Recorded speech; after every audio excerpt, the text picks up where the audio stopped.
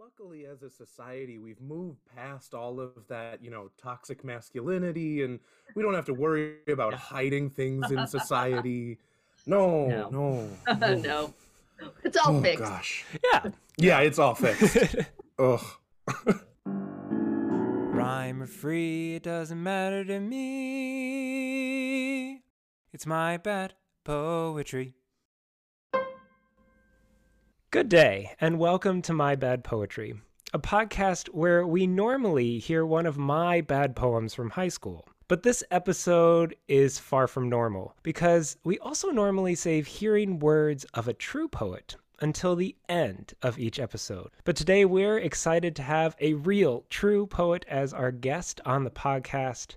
Kelly Russell Agaddon is the co-founder of Two Sylvias Press, also a faculty member at Pacific Lutheran University in their MFA Rainier Writing Workshop. Her poems have been featured in collections such as the Minnesota Review, The Atlantic, O, the Oprah Magazine, New England Review, the Writer's Almanac, to name just a few. She has also won multiple awards as well. And even with all of that, I do not think I am doing you justice. Kelly, it is an honor to have you on the show. Thank you for having me, Aaron. I'm thrilled to be here. Yeah, this feels like a dream. I don't. Thank you. It's going to be a lot of fun for sure. I love talking bad poetry. For those of you listening, Dave is with us as well. Hi, everybody. Has a new kid in tow, so we're happy that he's awake. Congratulations. Mostly awake, and thank you. Yeah, I was telling Aaron I got a solid 4 hours of sleep last night, so I am just doing wonderful. Oh my gosh, I remember those years. So Kelly, we ran through your resume. Was there anything else that maybe you'd want to use to introduce yourself? Well, I'm in Washington State, the Pacific Northwest. I am a paddleboarder and an avid hiker, and sometimes people call me an eco-poet, which Ooh. I always like to give you a little title. So I just write about the world around me, which is a lot of nature. Sure. Yeah. In our warm-up conversation, you mentioned that you grew up Catholic, but I notice you are teaching at Pacific Lutheran University. What brought you there? Well, that is actually where I received my MFA, Oh. and I feel like I manifested the job. I was driving home talking to a friend on Bluetooth in my car, and I was saying, I really want to go back to PLU. I want to go back to that community, and I want to sleep in the dorm beds. And the next day I received, it's a strange thing to say, and the next day I received an email from Rick Barrett asking me if I would want to join his faculty in poetry. And I did, and I was thrilled, and I'm loving it.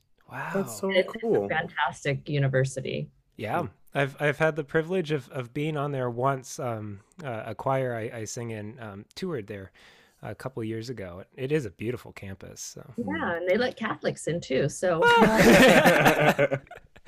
yeah, you are talking to two Lutheran pastors, both from Lutheran colleges. I'm an Ole grad, and Gustavus. yeah. he's a Gusty. That means nothing to anyone outside of Minnesota, and that's totally fine. Pacific Lutheran are the Lutes. So the Lutes, the Lutes. Lutes? The Pacific Lutheran Lutes. as in the instrument. No, I guess as Lutherans. Oh. Okay. Well, they're just the Lutes. I went there. I'm not sure 100%, what it means either, but What's your mascot? Is it Luther? I'm going to have to find, I don't know what it is. I just wore the paraphernalia that's Lutheran University. Right? Oh, that's funny. That's funny. It could be the instrument. I just assumed it was Lutherans. Yeah, no. I've never heard Lutherans called the Lutes before. I don't know. I just assumed it was a shorter term, like a nickname. Maybe it's a West Coast thing. I mean, yeah, I'll look into that and let you know. Oh, Yeah. Well, all this started with a tweet that you put out saying 93.4% of my unpublished poems bore the heck out of me, and I write way more garbage than gold, or lots of average, a few shooting stars. Yes. So keeping with the nature of this project, on a complete whim, we reached out to you not to share one of those gilded shooting stars, of which you have many, but instead to see if you would be willing to share one of those garbage poems with us today. And you said yes, surprisingly. Typically, Dave kicks us off with a poem, and he has prepared a poem. Kelly, if you are willing to hear. I am. Okay, Dave. Willing to hear this poem might be a little too high praise for it. This is a poem called Easy Peasy. Poetry is so simple to write, as easy as turning on a light. Just write profound truth in a meter, forsooth, and make it rhyme so it's more profound, but I guess you don't have to make it rhyme. It's more about expression. Well, it's not expression, but exploration, and I guess the choice of words plays a major role. However, it's really open to interpretation. I mean, how hard can it be to completely be honest and vulnerable as you seek truth, beauty, wisdom, knowledge, peace, personal and communal growth, and more in just a few lines, right? So that was my attempt at a limerick, and it went very well. The longest limerick ever. Right? Well, Kelly, as a faculty professor of, are you? Yeah, I guess that's what they call me. I'm faculty of the graduate program, in the graduate program. Any critique for that sloppily made?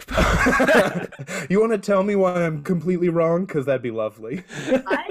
I actually have to tell you that I started laughing when the turn was made, because I think it's so funny when we try to write about poetry, and you'll see, because I brought a poem because I just think that's such an interesting thing. And then you made the turn, and just what you were kind of saying about the poem actually made me laugh. Like, yeah, you're right. We can't really describe poetry, but I actually really like the voice switch.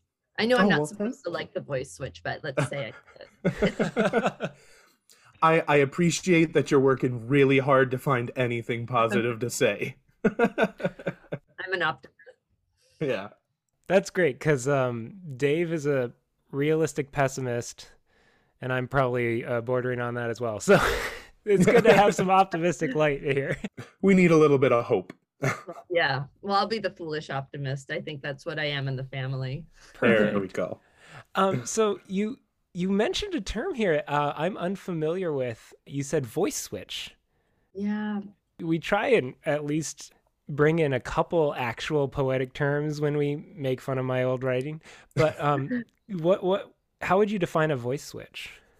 Well, actually, I guess that's a term that I just made up. But cool. The voice in the poem was you had started in formal verse, and there was rhyming, and then you did that switch where all of a sudden, like, the poem took, and that's what I love when poems do, is we're going one way, and then all of a sudden we're going another way. So you made a voice switch where all of a sudden we were hearing the rhymes, and then you were just kind of, riffing. It was right, like a rambling like a weirdo. Yeah. Yeah. And that was really, I felt like that switch in the poems. And that's actually something I love in poetry, is when you're reading and you think you're going one way and then you turn and go another. Right. The subversion of expectation. Exactly. Yeah.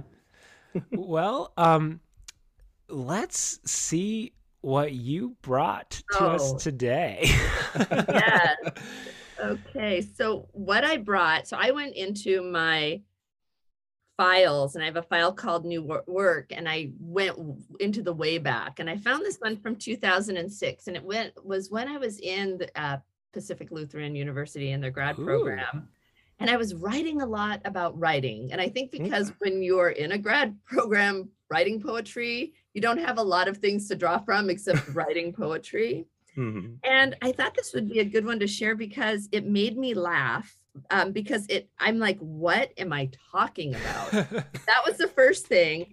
But then this morning I've been sitting with it, and I was figuring things out, like what I was doing, but I was just befuddled by this poem. I'm like, what? I gave it a very solid title, Revising. Yeah. And then I just ramble on. So I will read it to you, and you can see if it makes any sense, and I'll let you know what I discovered later this morning sitting with it. Okay, Revising. The poets write sonnets, and I play skee ball to win tickets. 7 equals a free hat. I count syllables because numbers will carry words to their destinations found in simple math. Line breaks send me down a lane, sometimes with men I want to walk with, sometimes alone with half a heart.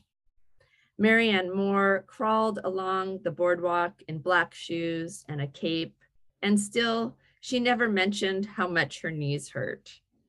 If there's a curse in a poem, it's that the sky can't be found underwater. How can I sail my white kite to the sun? So that's a lot of just weird images, supposedly on revising. Why is Marianne Moore crawling in black shoes and a cape through my poem and her knees hurt?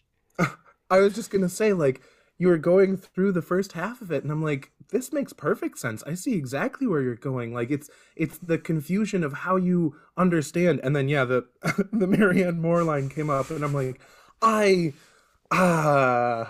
think we might be on different planets here. I'm not entirely sure what's going on. Yeah, first impressions. I agree. Once you hit the Marianne Moore reference, maybe some revising was needed.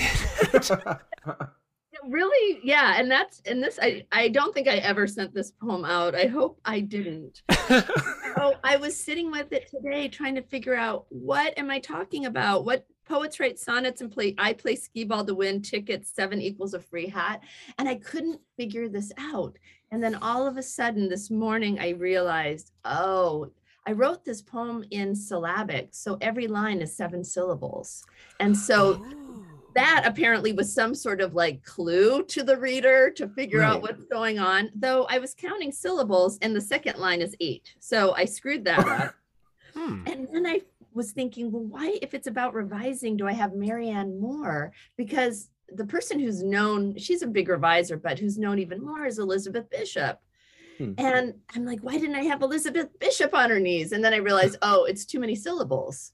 So this poem just like is a mystery that I was just trying to figure out. And I figured out I don't know what I'm talking about with, if there's a curse in a poem, it's that the sky can't be found underwater. Like, I don't know what that means. That means nothing. It's so poetic that it's deep. I don't think so. Well, it is underwater. Yeah. It is. The whole poem is underwater. But last line, how can I sail my white kite to the sun? I realized, okay, well, that I'm talking about like the white page in the poem. Oh, so, sure. Yeah. But oh my gosh, it's just when I was looking for a poem for you and I read this, I just started laughing because I'm like, what am I doing? What was in the mind of that person who wrote this? Well, but that's the fun of like revisiting some of these poems. We've had a lot of fun going through Erin's stuff and going, man, this must have been when this movie came out and I was on this mode of thought. And right, because we are different people. When we wrote the poem, this was written by a grad student in 2006 who was responding, who was just so into poetry at that time. And maybe I had read something about Marianne Moore revising and I just tossed it in. But you know, now how many years later, 17 years later, I'm like, why am I playing skee ball, or why is this speaker playing skee ball at the beginning of the poem? Well, because you're down at the boardwalk. Yeah, at the boardwalk. Of course, I'm revising my poem, and that's why Marianne Moore there is there following along. You're right. I actually brought that in. Yeah. So it makes sense. It makes perfect sense. Now that we've dissected it, I completely understand. Yeah. Well, and I think, you know, what we talked about, you know, Erin, when you said about how the tweet I wrote about like 94.6% of my poems are garbage, I realized that I just write a lot. And so this morning I was digging around and I found this newer poem because I'm like, I have to really be honest that I still write really crazy, not good poems. And I have a poem. I'm just going to read you I don't know if this is a title or why there are 2 of these, but it says, there are people who hate ambient noise. Don't bury me in a donut. And I'm not sure what I'm doing there. It's actually just the title, the top of the poem. Oh, wow. Okay. And I found that today, and I'm like, that was from May 1st, 2021. So that's an adult poet still just writing kooky stuff. Right. That's Yeah. okay. When you put that in the doc, I thought "Don't Bury Me in a Donut" was the title to the next poem you included. Well, I Because- think it is. Oh, But I don't know why I wrote there are people who hate ambient noise above it. I just found this strange document. Was I concerned about people? How did this end up together? You were worried that your typing the poetry was too loud for those around you? I don't know. No? Maybe I was. Maybe I was at a coffee shop. Well, no, Yeah. during the pandemic. Right. So I don't know. And I was just finding this, and it goes off about like a church of gratitude and holy water made from someone's tears, and the crucifix is just popsicle sticks, and then it just ends. So yeah, I'm not sure what I was doing with that, but that also is an adult human poet writing poems. So not good. I think we should dive into that whole poem. Oh, do you? Okay. Yeah, I don't know. I mean, you're sitting here with two pastors, and you've worked religious imagery into your. Okay, let's do it. Let's Yeah. do it. All right. So this poem, I guess, the title would be "There Are People Who Hate Ambient Noise," or "Don't Bury Me in a Donut." In the bathroom, there is a reflection that wants to tell me a secret about sadness. But in the church of gratitude, I'm praying to the cracks, the sugar ants on the concrete floor. Why does it always seem as if the holy water is made from someone's tears and the crucifix is just popsicle sticks? And then it ends without even a period. Just stops. Yeah, there's very little punctuation throughout the whole poem. You have a couple commas and period after floor, but yeah, very open-ended. It's a thought. I don't think it's a poem. I think it's a thought. See, and now I'm getting angry because you consider that a bad poem? I kind of love that. Oh, thank you. Like I think it's fascinating because like Aaron said, as two pastors, like the line, "Why does it seem as if the holy water is made from someone else's tears?" That's one of the most beautiful lines I think I've ever heard. Oh, thank you. Maybe that's the takeaway. Maybe that's the poem that should start a new poem. And if it is, I'll dedicate it to you both. Oh, thanks. That would be amazing. Yeah, no. This that poem line... is dedicated to two idiots who made me revisit my work. No, that same line stood out to me as well. I mean, we talk a lot about like the sacrifices that we are called to do. And so, yeah, I could see a lot of really interesting imagery coming out of that, whether it's good or bad. Yeah. Well, I like Church of Gratitude. Yeah. Yeah. And I like, so staring into the mirror, you're looking at the cracks. Is it cracks in the mirror? Is it cracks within yourself, cracks within that reflection? And it's so easy to look at the pain that you feel, but then the Church of Gratitude, that gathering of hope, points you in a different direction, reminding you of the goodness around. Right. And You're turning me into an optimist. I don't like it. I know. I like this. It's exactly it. And I think that's kind of what a lot of my poems do. If I don't know why I said "Don't Bury Me in a Donut," but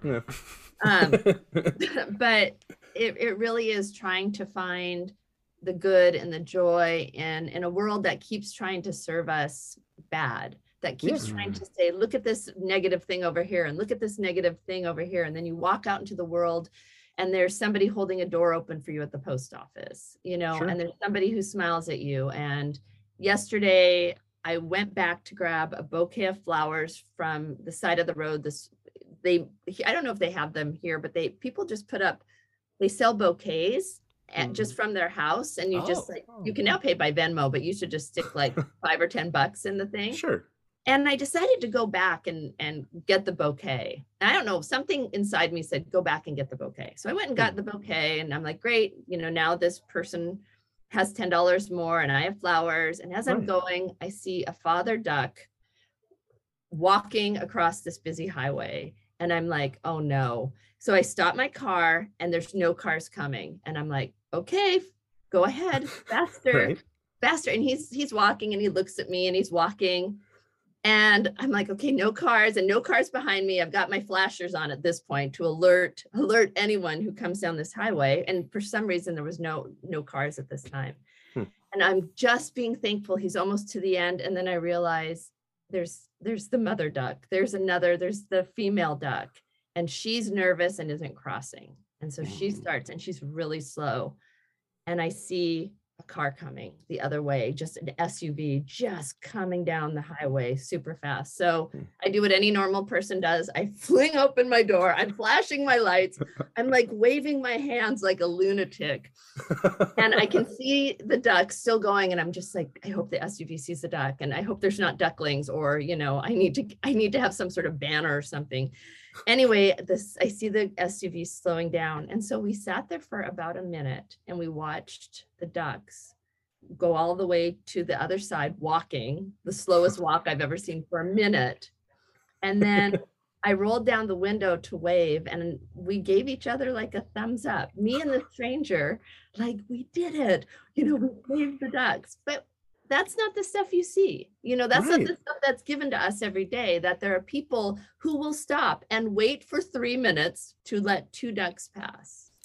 So I think in my poems, I have a lot of sadness and darkness and that, but I always try to end with, like, I try to get some hope in there, because I feel that we can't give into the bad stuff all the time. We have to keep reminding each other that there's a lot of good.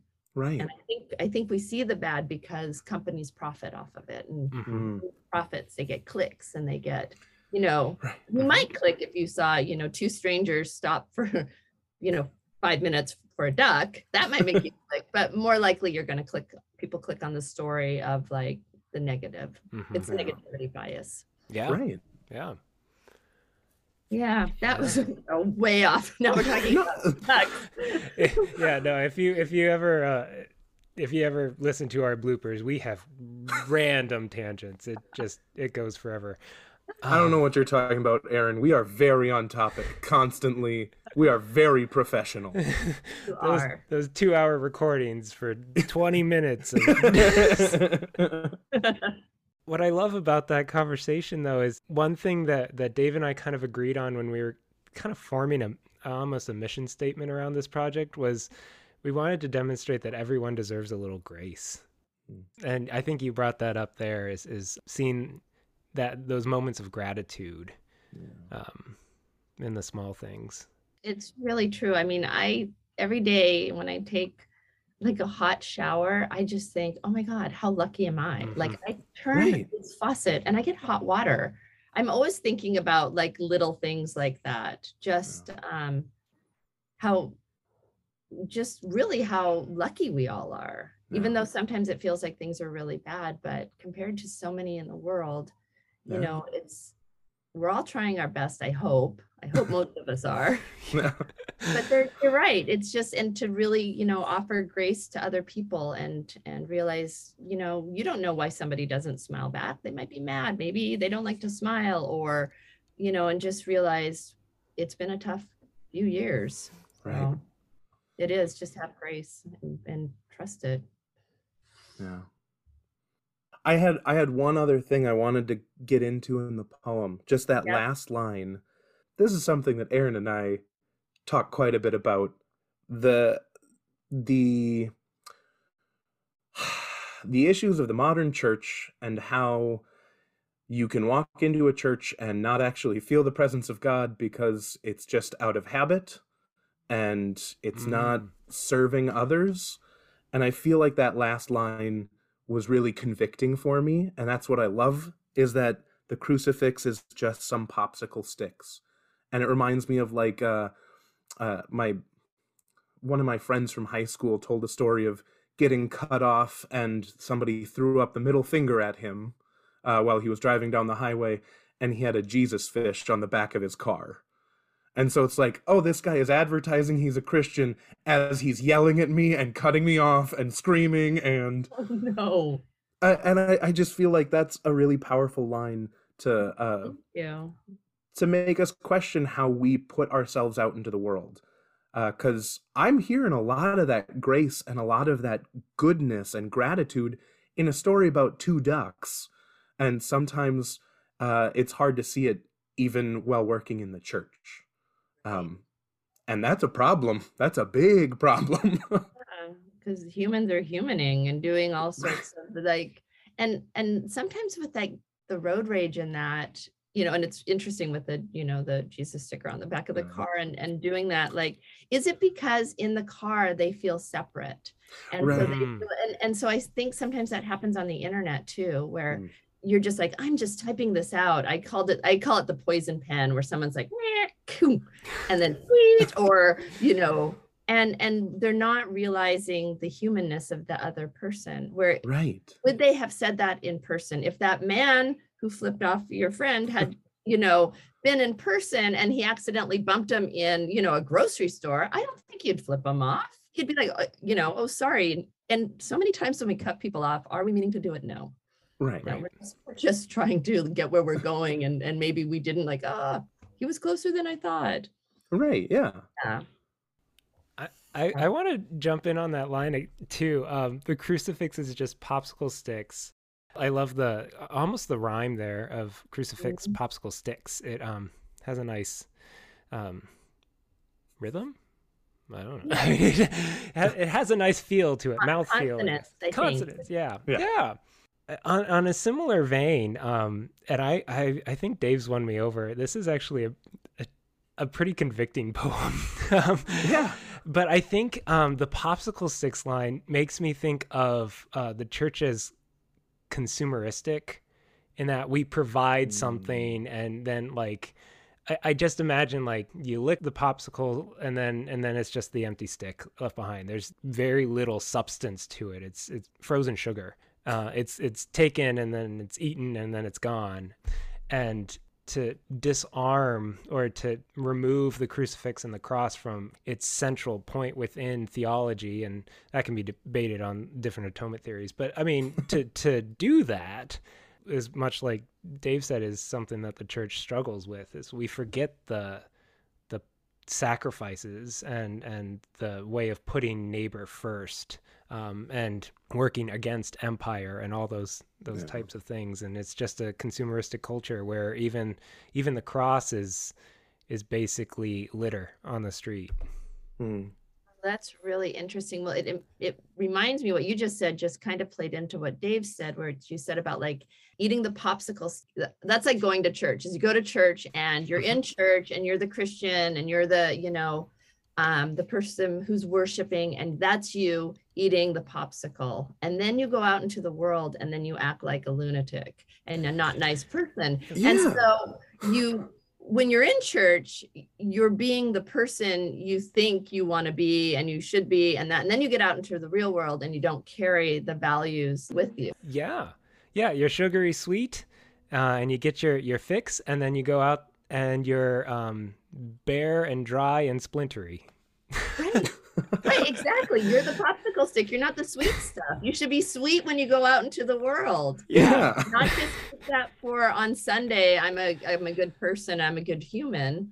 Carry that into the world with you when you're, you know, just living your life.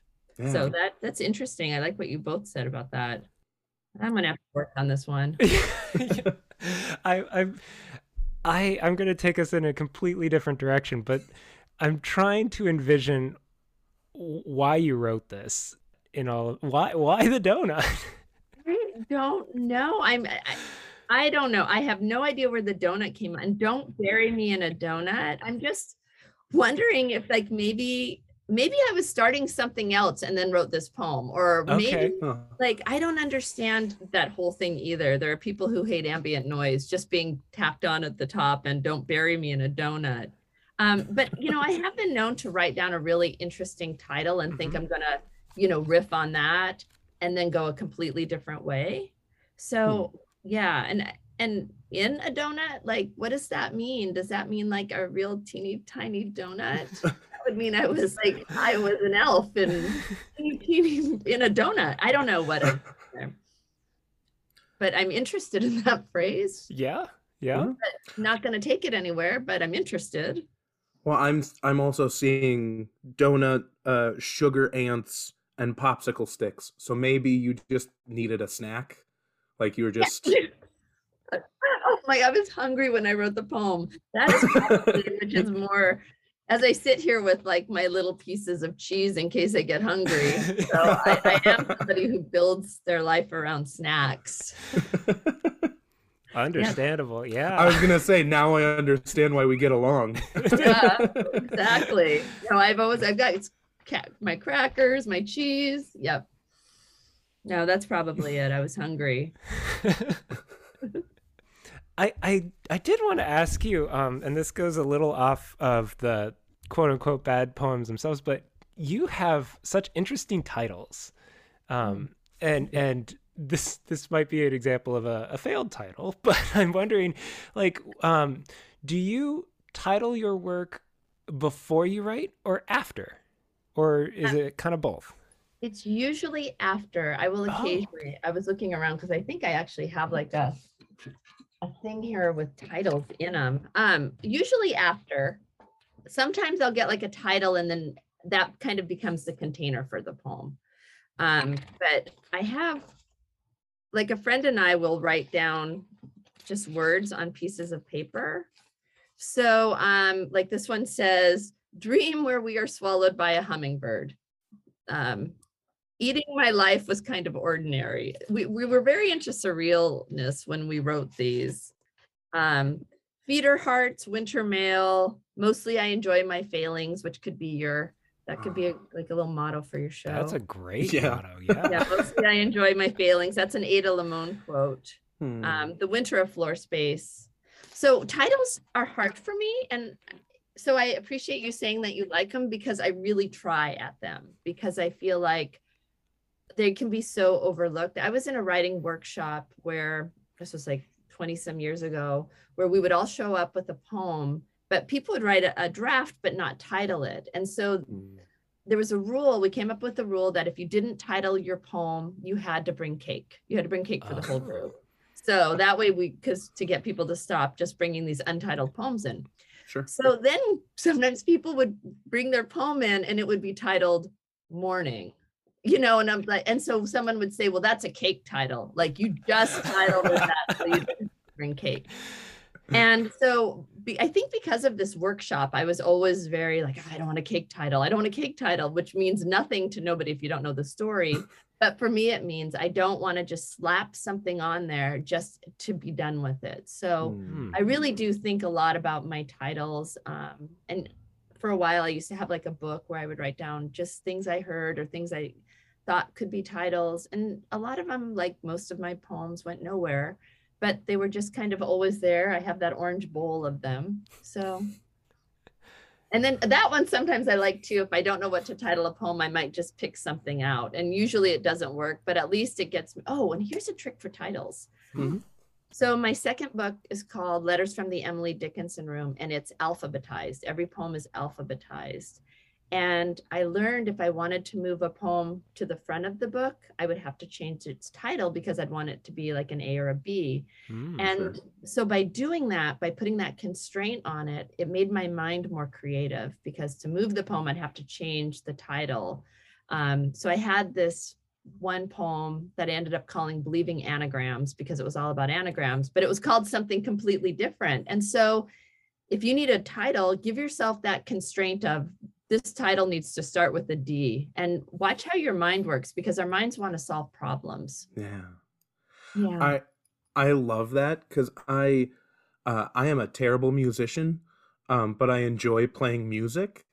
And I've written 4 songs in total, 1 that my wife has heard, and 3 that no one else in the world has ever heard and will never hear because they are horrible. And don't even bring it up, Aaron. We're not bringing it to the podcast. Spin-off podcast. My Bad Songs. My Bad Songs. Songs. Oh, And then my But- bad artworks, because I'm a failed artist, visual artist. I would have been a There we visual go. artist if I could, but I Um, can't. but yeah, I have found the same thing, that I can't write without a constraint. So like I can't write poetry because I can't put a constraint on it. But when I'm writing a song, it has to have a specific meter. It has to match like the melody that I've written.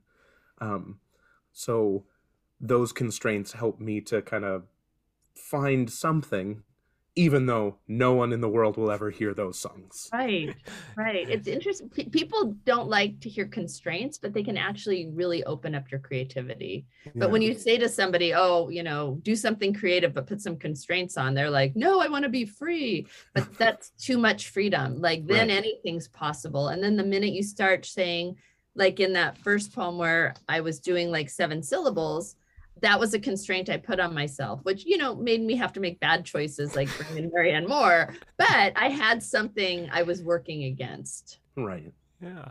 Yeah. For me, it's kind of opposite in that the secretary that I work with at church always asked for sermon titles by Monday. And I didn't typically write, or I still don't typically write till Wednesday, Thursday. And so I'd have to kind of like do some pre-work prep and think of a title. And that was my constraint. Yeah. And so in Wednesday or Thursday, when I finally got around to like writing the rough draft and revising, I'd have to look back on that title and be like, okay, where was I going? What was I thinking about? And that kind of helped kind of jog the memory and move forward. But yeah, so I guess I do it opposite, where I come up with titles first. But that's yeah. really cool though, because then you have the title. It's kind of like when I said, when I have a title and that becomes the container. So now, whatever you have in the title can then be like worked in. So if you use an image in the title, I don't know, you probably wouldn't use butterfly, maybe lamb or something. I don't know, but you could do No, butterfly is Butterfly? resurrection. That works. Yeah, it's a resurrection symbol. Perfect. Okay, Yeah. so very good. So like then you end up like moving that into whatever your sermon you're writing, and so you've created the container. And I think so much of art is, it is trying to stretch yourself and like risking in your work, but it's also having that container to hold everything. Otherwise, it's just a bunch of thoughts. Putting this whole conversation together now, I think I have to bring cake to church because I've stopped doing titles for my sermons because my titles never matched with what I was preaching. So I guess I have to bring cake. You do. You actually do. That's fair. Those are the rules. I You wish you heard were it here. closer so I could go to your church. I'll mail you a piece of cake. We'll see how that Perfect, goes. perfect. Well, I'm curious. You titled this first bad poem Revising. Right. How often do you take what you consider a really bad poem and revisit and revise and kind of polish? Is there something that you use as like a gauge of like, this is worth saving, or this is just the thought is gone? Yeah. Well, sometimes when I revise, what I do is I get on my Word document and I just pull up like, and this is, I don't think many people revise like this. I pull up like 10 or 12 poems and I just start reading and looking at drafts and seeing what interests me. And the ones that interest me, I might start working on. I'll be like, no. Oh, what's this? It might be crucifix is popsicle sticks. Well, that's a little interesting. Maybe I'm going to like play with that. But sometimes I just don't, because I feel like the poem was maybe needing to be written so I could get to the next poem. That it's really not, it was like a stepping stone. And I'll look and think, oh, this is just going to be too much work. And I know you have better poems that you could work on, and you have so much time on this planet. So choose the easier of these, bad poems. So that's probably how I do it. I choose the easier of the poems. Unless there's something like this one though, because now we've put a lot of energy back on this. I am going to go back to this poem, and I wouldn't have. I mean, this poem would have just lived its own little life in the purgatory of my new work folder. Well, sorry we gave you more work then. Yeah. It's okay. I'm writing a poem or revising a poem for National Poetry Month, which is April. So Yes. I'm good. I'm good. Great. Yeah, that was another just kind of coincidence that we got you to guest on National Poetry Month. So And on Earth Day. and on Earth Day. Yeah. Yeah. It's all coming together. Too bad it's not Marianne Moore's birthday. Maybe it Right. is. Get a trifecta there. So, well, typically, as we begin to wrap up these conversations, I ask Dave the key question, good or garbage? And since you are the one bringing these poems, if you are willing to ask Dave, we'll put him on the spot. Yeah. Good or garbage? Tell me, which Well- one should I revise? Well, this is really unfair because this has been a really nice conversation and I love this. But also, you have to keep in mind what I'm normally reading, which is Aaron's poetry. So, I mean, if you consider these to be garbage poems, I've got some news for you. They're not garbage poems. There's some beauty in this. Thank And it's you. really unfair because I think this is my first positive review and it comes when we're not reading Aaron's poetry. Totally fair. Totally fair. Oh, well, thank you. Well, you helped me see some good, because I do consider both of these, I considered them garbage poems that would never see the world. And now, I am going to go back. And as I said, I will dedicate this one to you. I'm going to pull it out. Pull it out. If I can get a home run with it. Right now, it's a There we foul go. ball. Maybe you could title it Cake Title. Yeah. Perfect. Well, I'd love to get that donut out of there. So cake is Yeah. better. Don't bury me in a cake title. Well, Kelly, it has been a joy to have you on the show. Thank you so much for your time and your wisdom. If ever you find yourself with another bad poem, you're welcome anytime. Really, this has been very fun. I had so much fun with you both. So thank you, Dave and Aaron. This was wonderful. Yeah. Now, Yeah. here at My Bad Poetry, we end each week with the words of a true poet, as I mentioned in the intro. So would you do us the honor of sharing another poem with us that maybe you don't consider bad? Okay, I will. I was going to read Love Waltz with Fireworks, which is just basically about falling in love with the world. But you mentioned the word grace.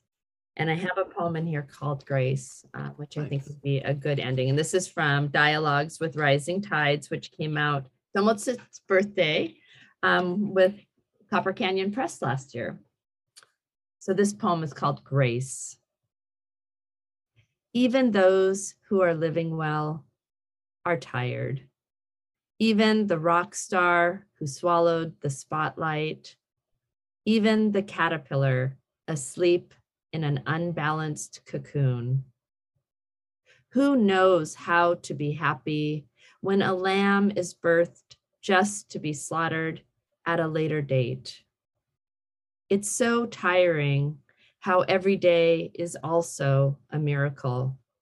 The drunk bees and the plum blossoms, the sliver of sun through the branches. Then, on an early morning walk, we find the farmer's granddaughter has fallen in love with the lamb, and it will be saved and named Grace.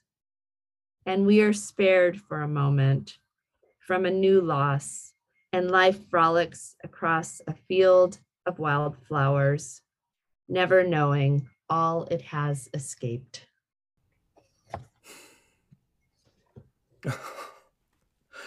I promise that it's not just because I got 4 hours of sleep last night, but I have tears in my eyes. That was beautiful. Thank you, Dave. Oh, Yeah, this is one that I have dog-eared and starred. So I'm so glad you chose that one. Thank you. Well, it just fit. That's what poetry does. It circles back. So we're circling back to Grace and ending on it. Like a donut. perfect. Perfect. Well, as Kelly mentioned, she has her newest collection of poems out, Dialogues with Rising Tides. I strongly recommend this read. And also, we end every one of our podcasts, well, after Dave came up with it, so maybe after like episode 8 or something, with the encouragement to go write your own bad poetry. And we will do the same thing this week. But if you are ever wondering how to do that or how to get started writing your own poetry, another book you could get is Everything is Writable, 240 poetry prompts from 2 Silvius Press. And does this have another title? I've seen a couple different variations of this theme. I have another book with Martha Solano called The Daily Poet, 365 poetry prompts for your writing practice, something like that. But it's The Daily Poet, also from 2 Silvius Press. Marty and I have been friends forever, and we would have dates where we wrote and write prompts for each other. So it became a book. Very cool. Yeah. So this one is Everything is Writable by you, and then Annette Spalding Convey. Yep. And then the other one is Daily Poet. Yep. The Daily Perfect. Poet. Yeah. Well, again, thank you so much, Kelly. This has been just a dream come true. Yeah, this is really cool. Oh, it was so wonderful. I love talking with you both. It was so much fun. Now, Dave normally does the tag. Dave, would you be offended? Go for it. This has been My Bad Poetry. Now go write your own bad poetry. Woo! Beautiful. That's a wrap. I'm going to stop recording so I have less to edit. Rhyme free doesn't matter.